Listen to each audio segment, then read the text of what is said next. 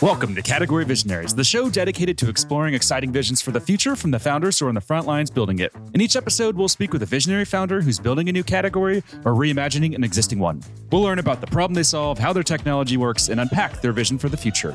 I'm your host, Brett Stapper, CEO of Frontlines Media. Now let's dive right into today's episode.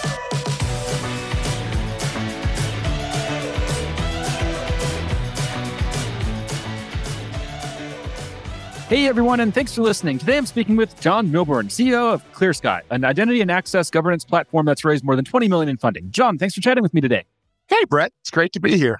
Yeah, so before we begin talking about what you're building, let's start with a quick summary of who you are and a bit more about your background.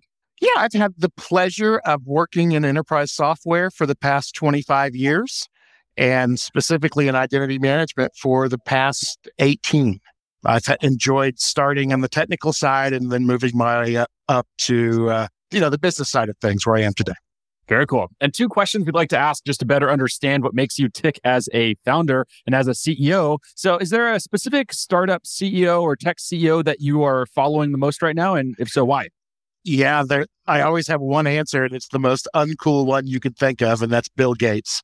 He certainly changed the world, but he's not one that people usually point to as admirable. I have two reasons for that. One, while he was active with Microsoft and they were changing the world, he was just as vocal about their failures and what they learned from it as he was their successes. And I thought that was really admirable. Second, look, he's using his wealth and his retirement to better the planet. I think that's pretty cool too. One time I went down the rabbit hole. I don't know how I got sucked into this, but I ended up watching the deposition tapes of Bill Gates when they were coming after him for, I think it was for monopoly or having a monopoly. And it was interesting to see, Bill Gates back then compared to the man that we see today. He was, pretty vicious, pretty ruthless. Like he wasn't the nice, happy, nerdy grandpa that he is today. No, that's true. But look, the theme of a lot of my answers is probably going to be related. And that's, it's not just talent. It's grind and hard work that gets you places. And yeah, look, he was tough then, but it wasn't just that he was smart and he was resting on his laurels. Like he was pushing. Totally. And if you look at his legacy, I think he's not going to be remembered for those, random deposition tapes that somehow found their way to YouTube. It's going to be for all the amazing work that he does. Yeah, that's right. Nice. And what about books? Is there, a single book that you can think of that's had the greatest impact on you as an executive and as a leader? And this can be a business book or it can just be a, personal book that's really influenced how you think. So I think every business problem is all about getting people to rally around a solution. And it's all about figuring out how to motivate people. I am more tuned to fiction for that than I am nonfiction, although I read plenty of business books. My favorite book that I keep going back to is a book called Infinite Jest by David Foster Wallace.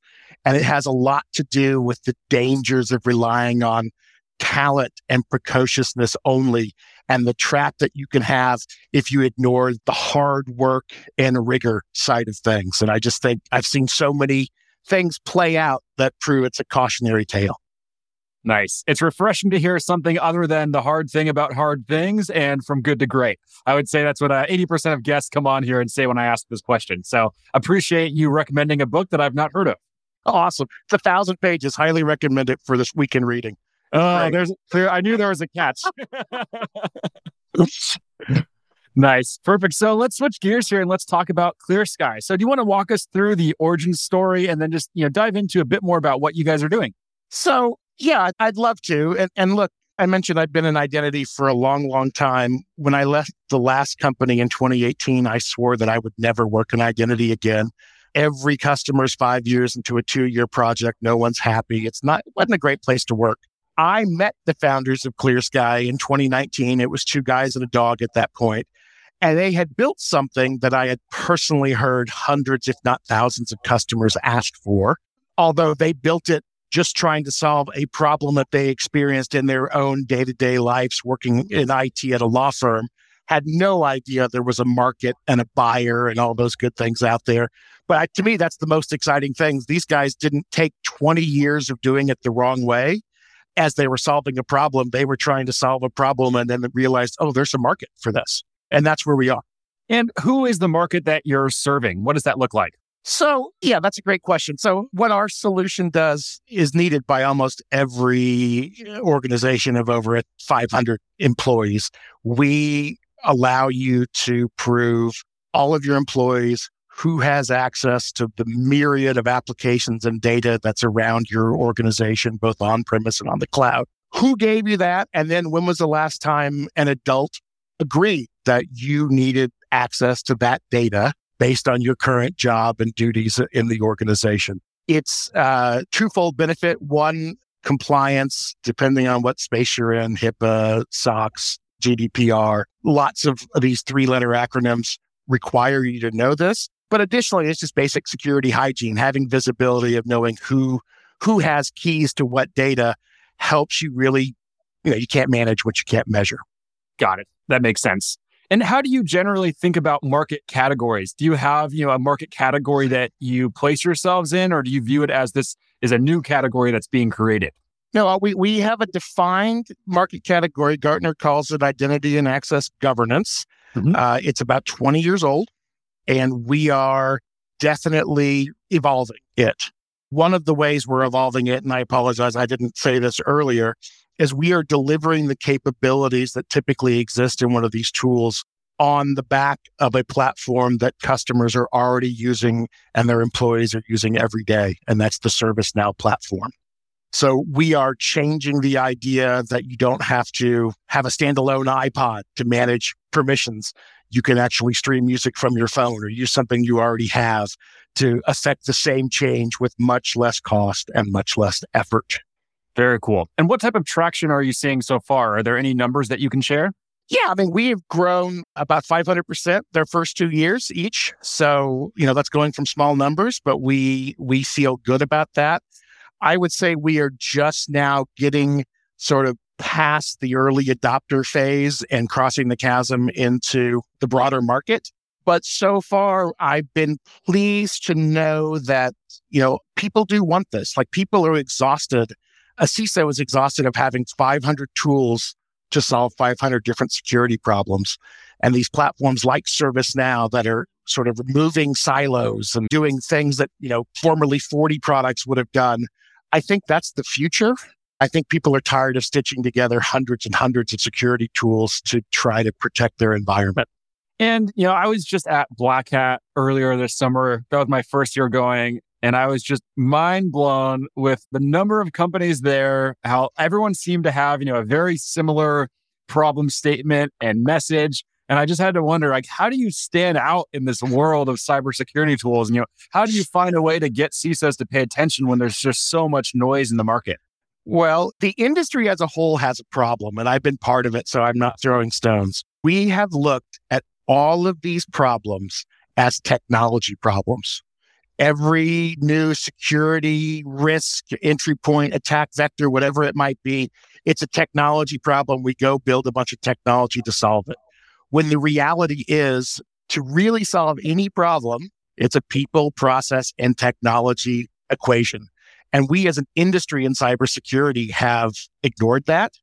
So the way we are delivering our solution focuses on all three of those: the people, because they're already doing work there, the process, because that's where the workflow is, and the technology. So that's how we are trying to stand out in a crowded space.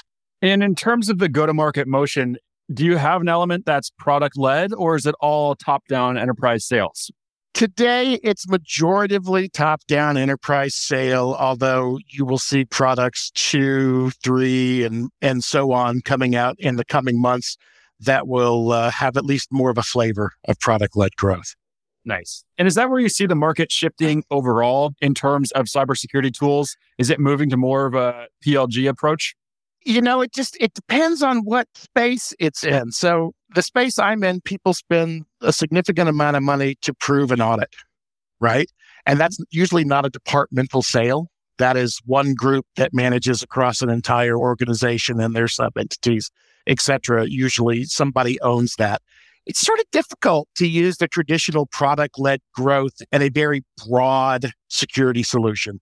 But in areas that are focused on a particular attack vector, I absolutely think that is probably, like, if you're not doing product-led growth, you're going to be lost. Got it. Makes sense. And when we look at the category of identity and access governance, you said it was, created 20 years ago.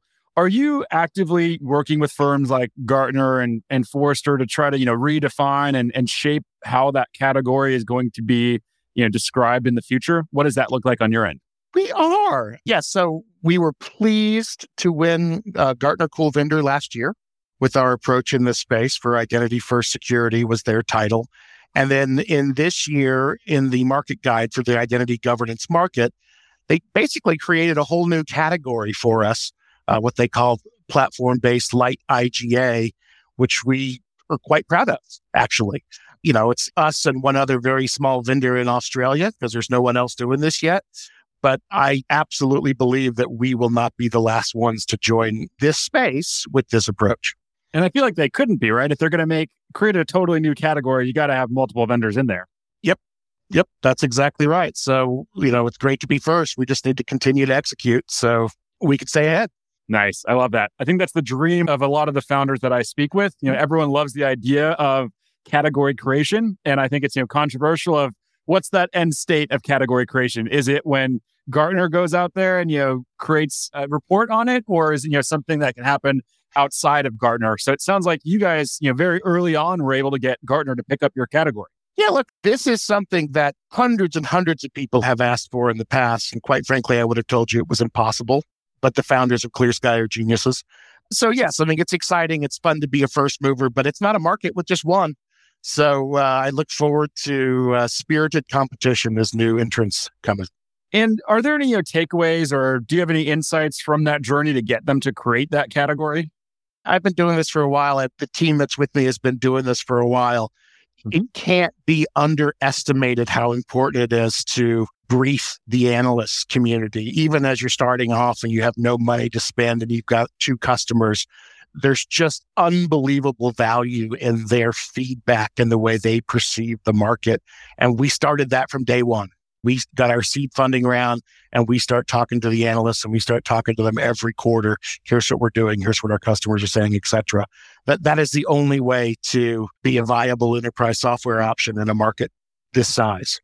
It's interesting to hear and it makes logical sense. What I tend to see with a lot of the maybe younger founders is they kind of hate the idea of Gartner. They view it as pay to play. But from what I've learned from a lot of the founders I've had on is they say, yeah, that's great. You can hate the process, hate the pay for play, but at the end of the day, Gartner still has tremendous influence on the buying cycle. And there's not really a way to scale an enterprise software tool without engaging with analysts. So, Gartner forced, how many times have you heard zero trust in your podcast? That was a term that Forrester invented, right? Can't underestimate the influence that these thought leaders have on the space. Totally. Makes a lot of sense. And what about, kind of the emerging platforms that are coming to try to disrupt, so to speak, with Gartner? So G2 is one that I hear a lot of people talking about where it's, kind of peer-to-peer reviews as opposed to an analyst doing the reviews. Do you guys put any attention into those types of platforms? We do. And I like them. Our product, so we're on G2. We're also, our product is you deploy it from the ServiceNow store. So they have their own store for their customers. And there's a sort of Amazon-like review system there. We actually find that it's more efficient drag with positive reviews there than it is through Gartner. It's a slower process to churn through the big beast as opposed to direct sort of customer to customer reviews. So the same reason why, if you have a webcast and you just talk about your product, or you have a webcast and a customer's talking about how they use your product, there's going to be a million more people show up. You always want to get the customer's voice out there. Yeah, that makes a lot of sense. And as you've taken this product further into market, what would you say has been the greatest challenge that you've faced so far? And how'd you overcome that challenge? Well, we are doing something that's very, very different in a market that's old.